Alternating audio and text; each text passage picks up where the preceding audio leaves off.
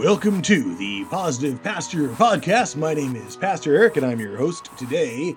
And today we are continuing our series on being after God's own heart, lessons from the life of King David. We are on part 2 of a 2-part sermon on the fall of King David. Of course, this is on his famous fall with Bathsheba and all the things that followed that. Before we get into that, I came across a story.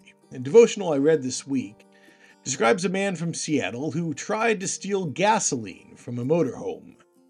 Attaching a siphoning hose to the vehicle, he started to work. But the police found him shortly afterward, writhing in agony in the street. It seems he had attached the hose not to the gasoline tank, but to the motorhome's sewage tank. The owner declined to press charges. He was too busy laughing. The author went on to say that facing the consequences of our sin, however, is no laughing matter. In fact, Colossians 2:25 says, "He who does wrong will receive consequences of the wrong which he has done." Some people think when they confess their sins to God, he dismisses the consequences, but that's not always the case. He does forgive the guilt. He forgives freely, but sometimes the consequences remain. When we sin, it's important to confess it and accept God's pardon, but better to avoid sin in the first place. Today we're going to talk about David's sin with Bathsheba. As you remember in the last part of the story, Bathsheba was seen on the roof bathing, and David saw her, found out she was Uriah's wife, one of his warriors, and he had her brought to him, and he slept with her, and she informed him that she was pregnant. So we're picking up the story in 2 Samuel 11, verse 6. If you have your Bibles, and I hope you do, hold them in the air and say, Word of God. Word of God. Let's open up our Bibles to 2 Samuel 11, verse 6 through 17. 2 Samuel 11, verse 6 through 17. So David sent this word to Joab, "Send me Uriah the Hittite."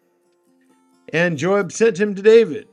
When Uriah came to him, David asked him how Joab was, how the soldiers were, how the war was going.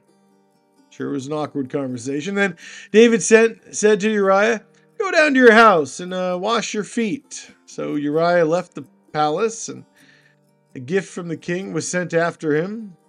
But Uriah slept at the entrance to the palace with all his master's servants and did not go down to his house. Now David was told Uriah did not go home. So he asked Uriah, "Haven't you just come from the military campaign? Why didn't you go home?" Uriah said to David, "Well, the ark and Israel and Judah are staying in tents. My commander Joab and my lord's men are camped in open country. How could I go to my house? Go to my house and eat and drink and make love to my wife? As surely as you live, I would not do such a thing." Oops. Well, then David said to him, "Stay here one more day, and tomorrow I'll send you back." So Uriah remained in Jerusalem that day and the next. At David's invitation, he ate and drank with him. David made him drunk. But in the evening, Uriah went out to sleep on a mat among his master's servants. He did not go home. In the morning, David wrote a letter to Joab and sent it with Uriah. In it he wrote, "Put Uriah out in the front where the fighting is the fiercest. Then withdraw from him so that he will be struck down and die." So while Joab had the city under siege, he put Uriah at a place where he knew the strongest defenders were. When the men of the city came out and fought against Joab, some of the men in David's army fell. Moreover, Uriah the Hittite died. One commentary summarizes, when Bathsheba learned of her pregnancy, David attempted to cover up his sin. He sent for her husband, Uriah the Hittite, who was in the field of battle. Uriah refused to go home to his wife, even at David's insistence. Uriah did not want to enjoy his wife and home when the ark and the armies of God were on the battlefield. In desperation, David plotted with the aid of Joab to murder Uriah by exposing him to the Amorites in battle. The plot succeeded, and David took Bathsheba as his wife. The sin, however, did not go unnoticed, for the thing David had done displeased the Lord. So, David has sinned. The Hebrew word for sin is chata, means to miss the mark. It assumes the existence of a divine standard which a person does not live up to. Pesah, the vocabulary of sin, indicates a conscious revolt against the divine standard, and achwan is a deviation or a twisting of the standard. However we read it, David had sinned. David the great king, David the great warrior, David the great psalmist, the poet, the musician, David the man after God's own heart sinned. Why are we learning about a flawed hero? One theologian writes, through David we are reminded that God is a realist. His book contains no let's pretend whitewash of believers. Noting this, we may be helped to appreciate the fact that we can come to this God in spite of our own weaknesses. God won't overlook them, but he won't be crushed by our failures either. God knows that we are dust, as it says in Psalm 103:14. Psalm 103:14, he knows that how we are formed. He remembers that we are dust.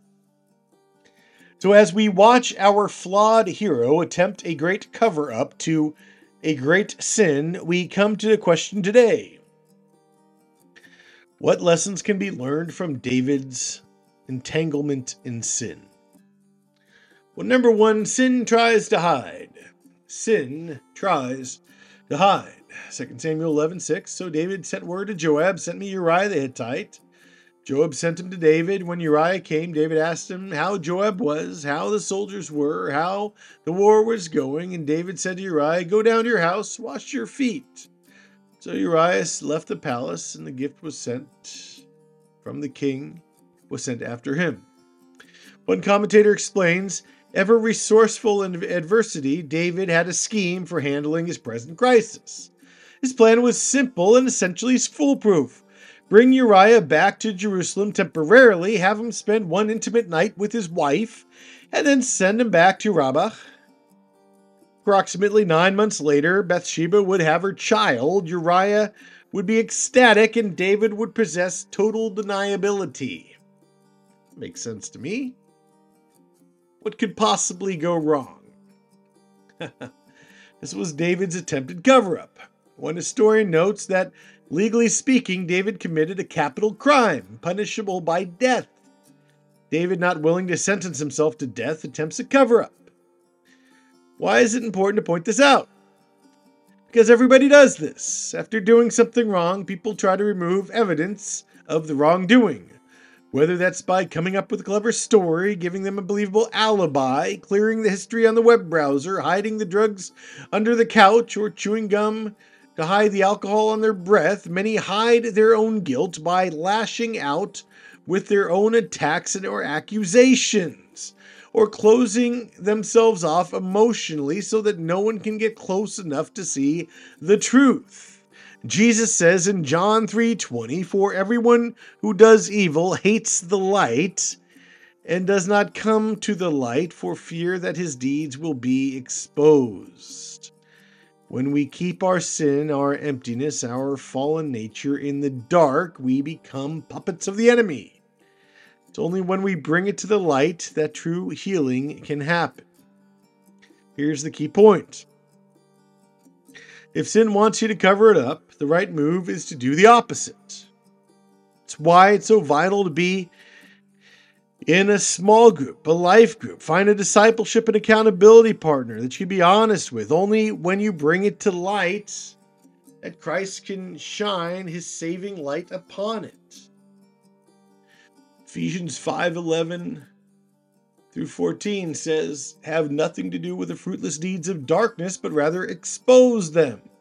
It's shameful even to mention what the disobedient do in secret, but everything exposed by the light becomes visible. And everything that is illuminated becomes light. That's why it said, wake up, sleeper, Rise from the dead, and Christ will shine on you. What lessons can be learned from David's entanglement in sin? Well, first, sin tries to hide, so bring it to the light. And second, sin tries to spread. Sin tries to spread. 2 Samuel 11:11. Uriah said to David, "Well, the ark in Israel and Judah are staying in tents. My commander Joab and my Lord's men camped in open country. How could I go to the house to eat and drink and make my love to my wife? Surely as you live, I will not do such a thing." One historian writes, Uriah's refusal to have sexual contact with his wife at this time was clearly an expression of his devotion to the Lord. All sanctioned military activity was a form of service to the Lord, and it required the Lord's blessing for success.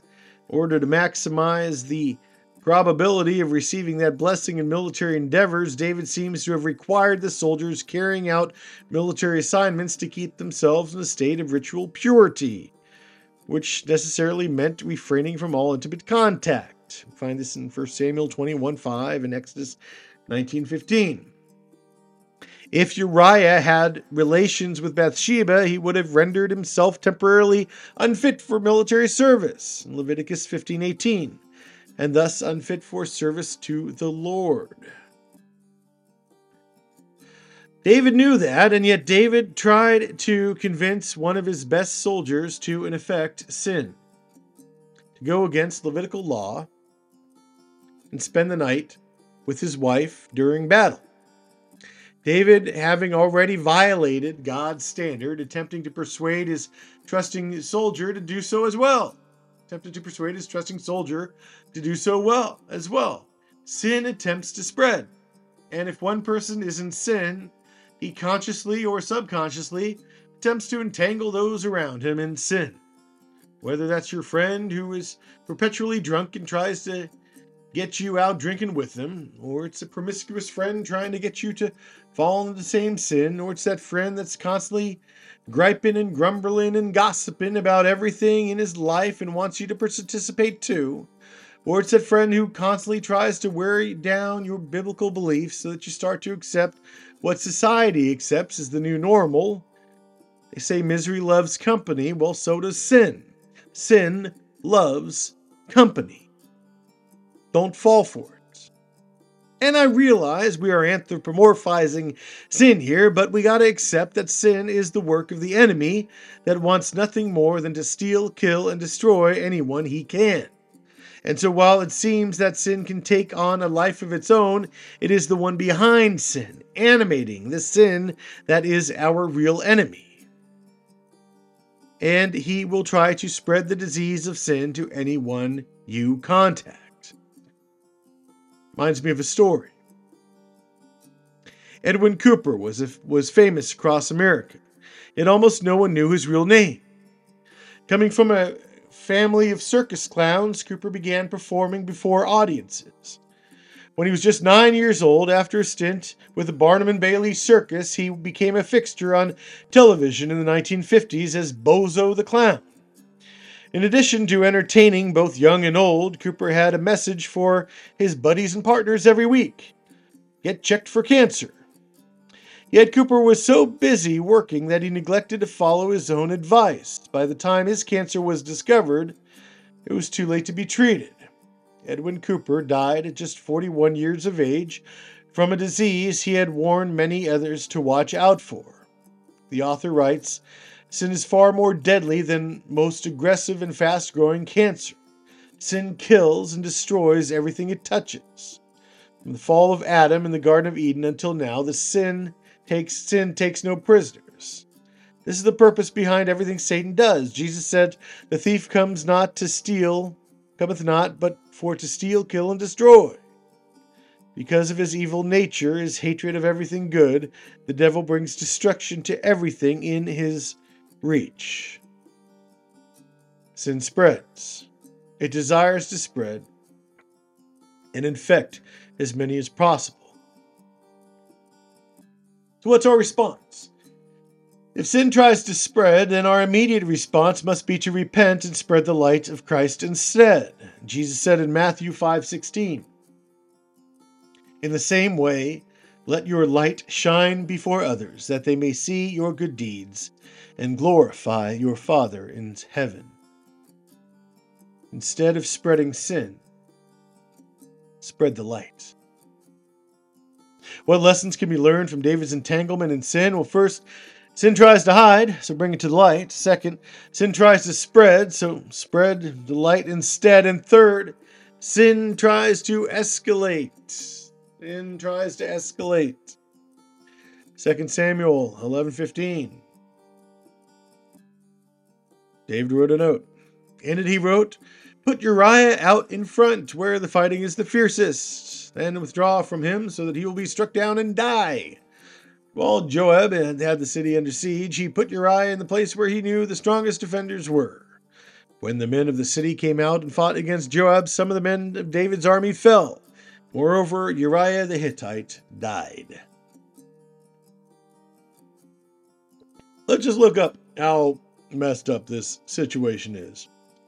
David, to cover up his own sin, tries to get Uriah to go against his own sense of honor, be with his wife while the rest of his troops are engaged in battle, right? But when that doesn't work, he tries to get him drunk. And that doesn't work. He sends him back to battle with a letter to his commander describing how to throw him to the wolves and then abandon him. Sin often escalates, and if we don't catch it early, it gets worse and worse and worse. Reminds me of a story I read. A lady named Selma Elmore had a conscience that must have been bothering her. In October of 2010, the 44-year-old woman flagged down this police car in Lockland, Ohio. She asked if there was a warrant out for her arrest. Well, after the officer informed her that there was, she started to run. Her previous warrant was just for failing to pay a fine, but her new problem was resisting arrest. It was a lot more serious. You see, sometimes we try to pretend as if we have not sinned, and then we run away from the consequences, but we always end up getting in worse trouble than before. Sin often escalates. In James 1:14 through 15, but each one is tempted when by his own evil desires he is lured away and enticed. Then after desire is conceived, it gives birth to sin. And when sin is fully grown, it gives birth to death. Sin often escalates. It rarely ever just stays a little sin. We can follow the path of David's sin and see how soon it escalated. Where did it begin? Well, the obvious answer is when he slept with Bathsheba, but that is not where the story begins. It begins with the simple sin of sloth. It does. In the spring, when kings go off to war, David stayed home. It said that he got up from his bed at evening, so that he had slothfully wasted away the day while his forces were at war. That sloth gave way to lust as he looked and desired another man's wife. And that lust gave way to the sin of adultery. And that sin of adultery quickly became the sin of deceit as he tried to hide his crime. That sin of deceit became the sin of gluttony and then drunkenness as he attempted to get Uriah drunk enough to sleep with his wife. And finally, that sin led to murder. So, following the timeline of sin, we see how easily sin progresses to where the sin of murder started very innocently with the sin of sloth. In the same way, we can get entangled in our own sin in such a way that we don't realize how far we are falling, that it is killing us until it is too late. We often don't realize that our own sin could be destroying our marriage, our kids, our work, our spiritual, physical, and mental health without even knowing it. We're spending multiple Sundays on David's sin and spent only one Sunday on David's defeat of Goliath. Why? Because right now we need a come to Jesus moment more than we need a good feeling hero story. Sin is killing you. It's killing those around you. And that sin may be different for every one of us. If your sin is gossip and grumbling, it can destroy the lives and reputations of people all around you. It can destroy their entire future. If If your sin is anger and wrath, it can emotionally traumatize and slowly destroy those who love you the most. If your sin is lust and pornography, it will systematically destroy every healthy relationship you have. If your sin is sloth and gluttony, it will destroy your health and your potential to be fully used by God. If your sin is anxiety and fear, it will trap you in a cage that will keep you from all the good that God has for you. If your sin is pride or being unteachable, you won't hear a word of the sermon or anything God has to say to you. Whatever sin has ensnared you, and if you look deep enough, you'll find at least one of these, I implore you that sin will keep you from experiencing all the goodness, the blessings, all the promises God has planned for your life. Before any growth can happen, before any revival can break out, it needs to start right here. In repentance, in worship, in the light of Christ's presence. With that in mind, I'd like to end with a song. And if you would, let's close our eyes and bow our heads. Let the prayer of David become our prayer as well. To Psalm 51, Psalm of David, when the prophet Nathan came to him after David had committed adultery with Bathsheba. This is the psalm David wrote. Let these words wash over you, and maybe be an expression of your heart. Psalm 51. Have mercy on me, O God, according to your unfailing love. According to your great compassion, blot out my transgressions. Wash away all my iniquity and cleanse me from my sin. For I know my transgressions and my sin is always before me. Against you, you only have I sinned and done what is evil in your sight. So you are right in your verdict and justified when you judge. Surely I was sinful at birth, sinful from the very time my mother conceived me, yet you desired faithfulness, even in the womb. You taught me wisdom in that secret place. Cleanse me with hyssop, and I will be clean. Wash me, and I will be whiter than snow. Let me hear joy and gladness. Let the bones you have crushed rejoice. Hide your face from my sins and blot out all my iniquity. Create in me a pure heart, O God, and renew a steadfast spirit within me. Do not cast me from your presence, or take your Holy Spirit from me. Restore to me the joy of your salvation, and grant me a willing spirit to sustain me. Then I will teach transgressors your ways, so that sinners will turn back to you. Deliver me from the guilt of bloodshed, O God, you who are God, my Savior, and my tongue will sing of your righteousness. Open my lips, Lord, and my mouth will declare your praise. You do not delight in sacrifice, or I would bring it. You do not take pleasure in burnt offerings. My sacrifice, O God, is a broken spirit, a broken and contrite heart. You, God, will not despise. In Jesus' name we pray. Amen. The snare of sin can capture anyone. Understanding how sin works and what it works to do can help us identify when we too are caught in this trap. Our point of action is this. This week, keep your eyes open for sins that we have become too comfortable with, and through repentance, walk in freedom. Thank you for joining us at the Positive Pastor Podcast, reminding you today and every day to stay positive because God is in control. Join us next week.